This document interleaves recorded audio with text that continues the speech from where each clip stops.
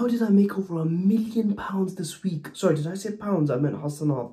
If you get the Quran app, one letter alif being 10 hasanat is now 100 because in Ramadan, it's multiplied by 10 at least. Download the Quran app and start your Ramadan challenge today. Assalamu alaikum. كتاب أنزلناه إليك مبارك ليدبروا آياته وليتذكروا. Assalamu alaikum wa rahmatullahi wa barakatuh. My brothers and sisters, at times we see people committing sin and we see evil people and we wonder, why is it that the Almighty is not punishing them? Why does He allow them to get away with whatever they're doing?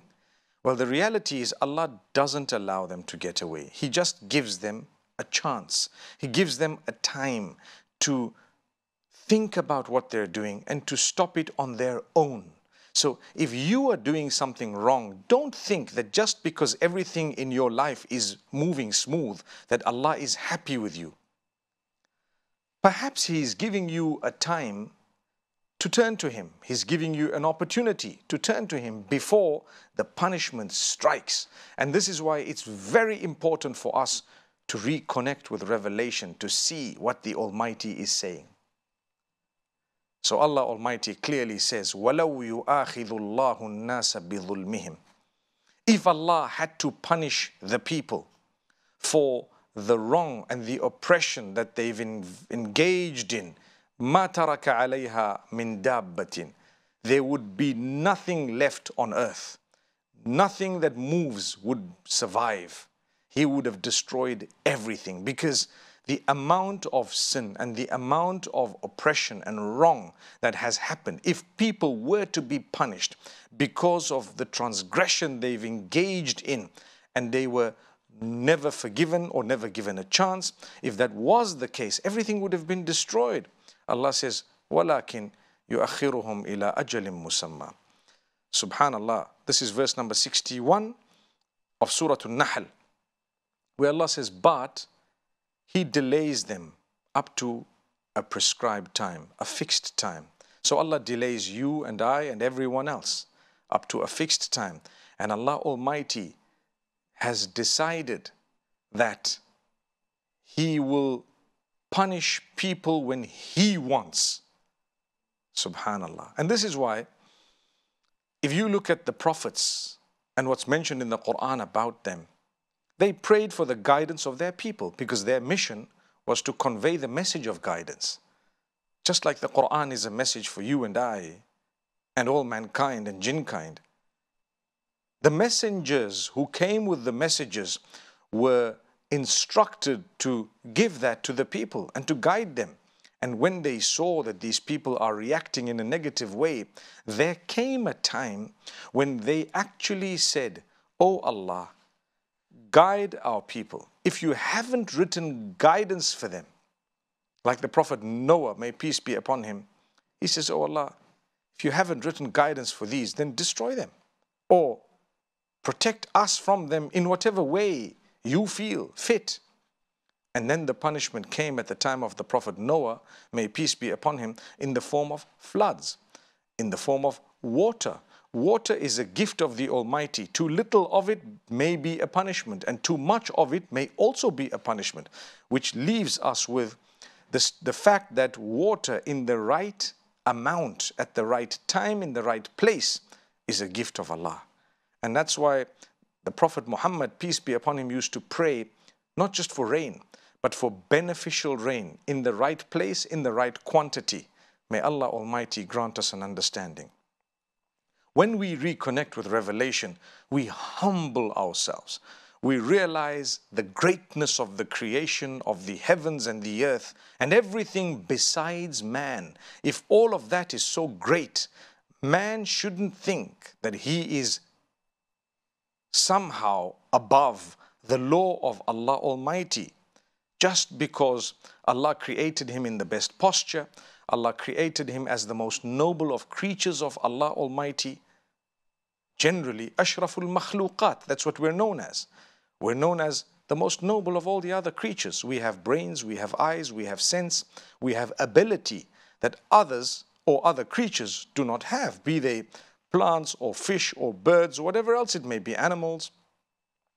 Allah's granted us an understanding unlike the other creatures. So all of this should humble us, but without revelation and guidance, we wouldn't be able to realize this. And that's why this is the month of Ramadan.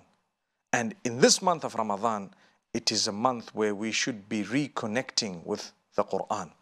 Recitation, as well as learning the meanings of, taking lessons from, changing our lives because of the words and verses of the Quran.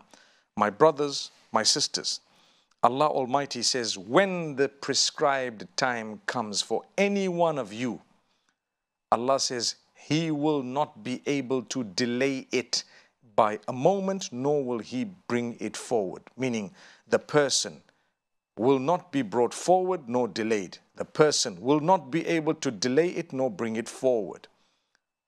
And Allah Almighty will not do that because He has set a time. When Allah's time comes, that's it. So there are two times that we speak about here. The first is a time for the punishment to overtake a person.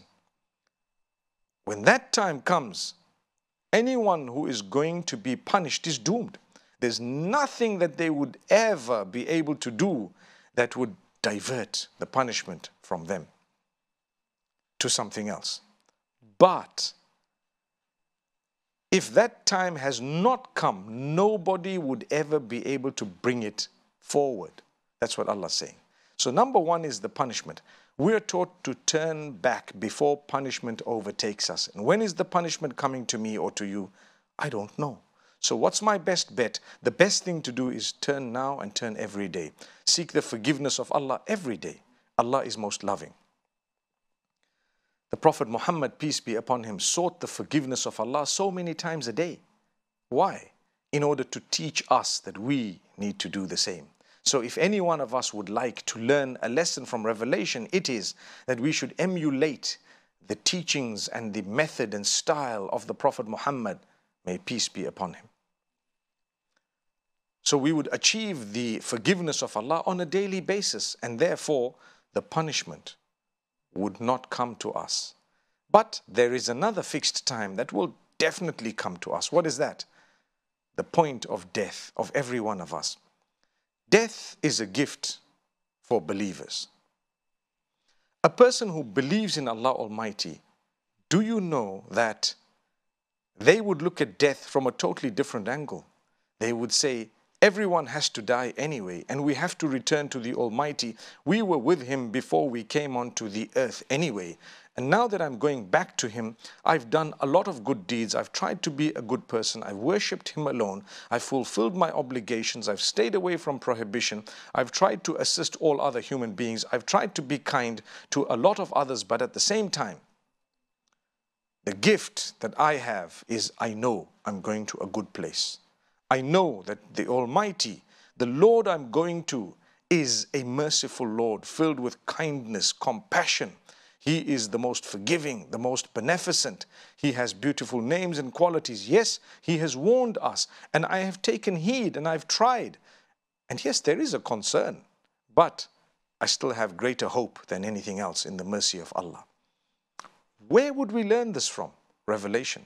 If you're not connected to revelation in the correct way, you either have too much of fear or too much of hope.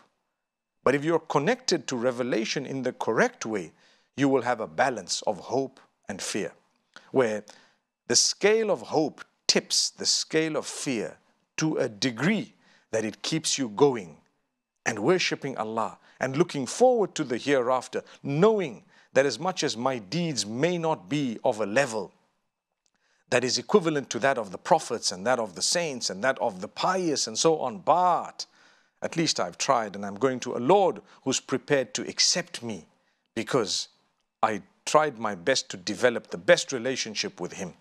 So this is Allah subhanahu wa ta'ala.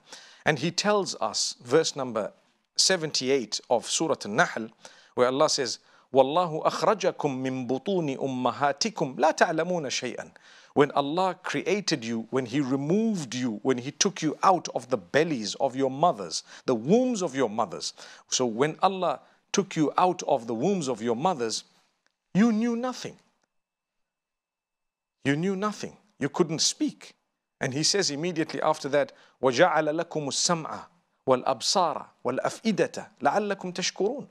He created for you your hearing and your sight and your hearts in order that you are thankful to him. So he wants you to know you couldn't speak and you didn't know anything. You had no knowledge when you were born. He wants you to know all of these faculties were created in order for them to be used in a way that you recognize the Almighty and in a way that you turn to him and reconnect with him. May Allah grant that to us. أقول قولي هذا وصلى الله وسلم وبارك على نبينا محمد. كتاب أنزلناه إليك مبارك ليدبروا آياته وليتذكروا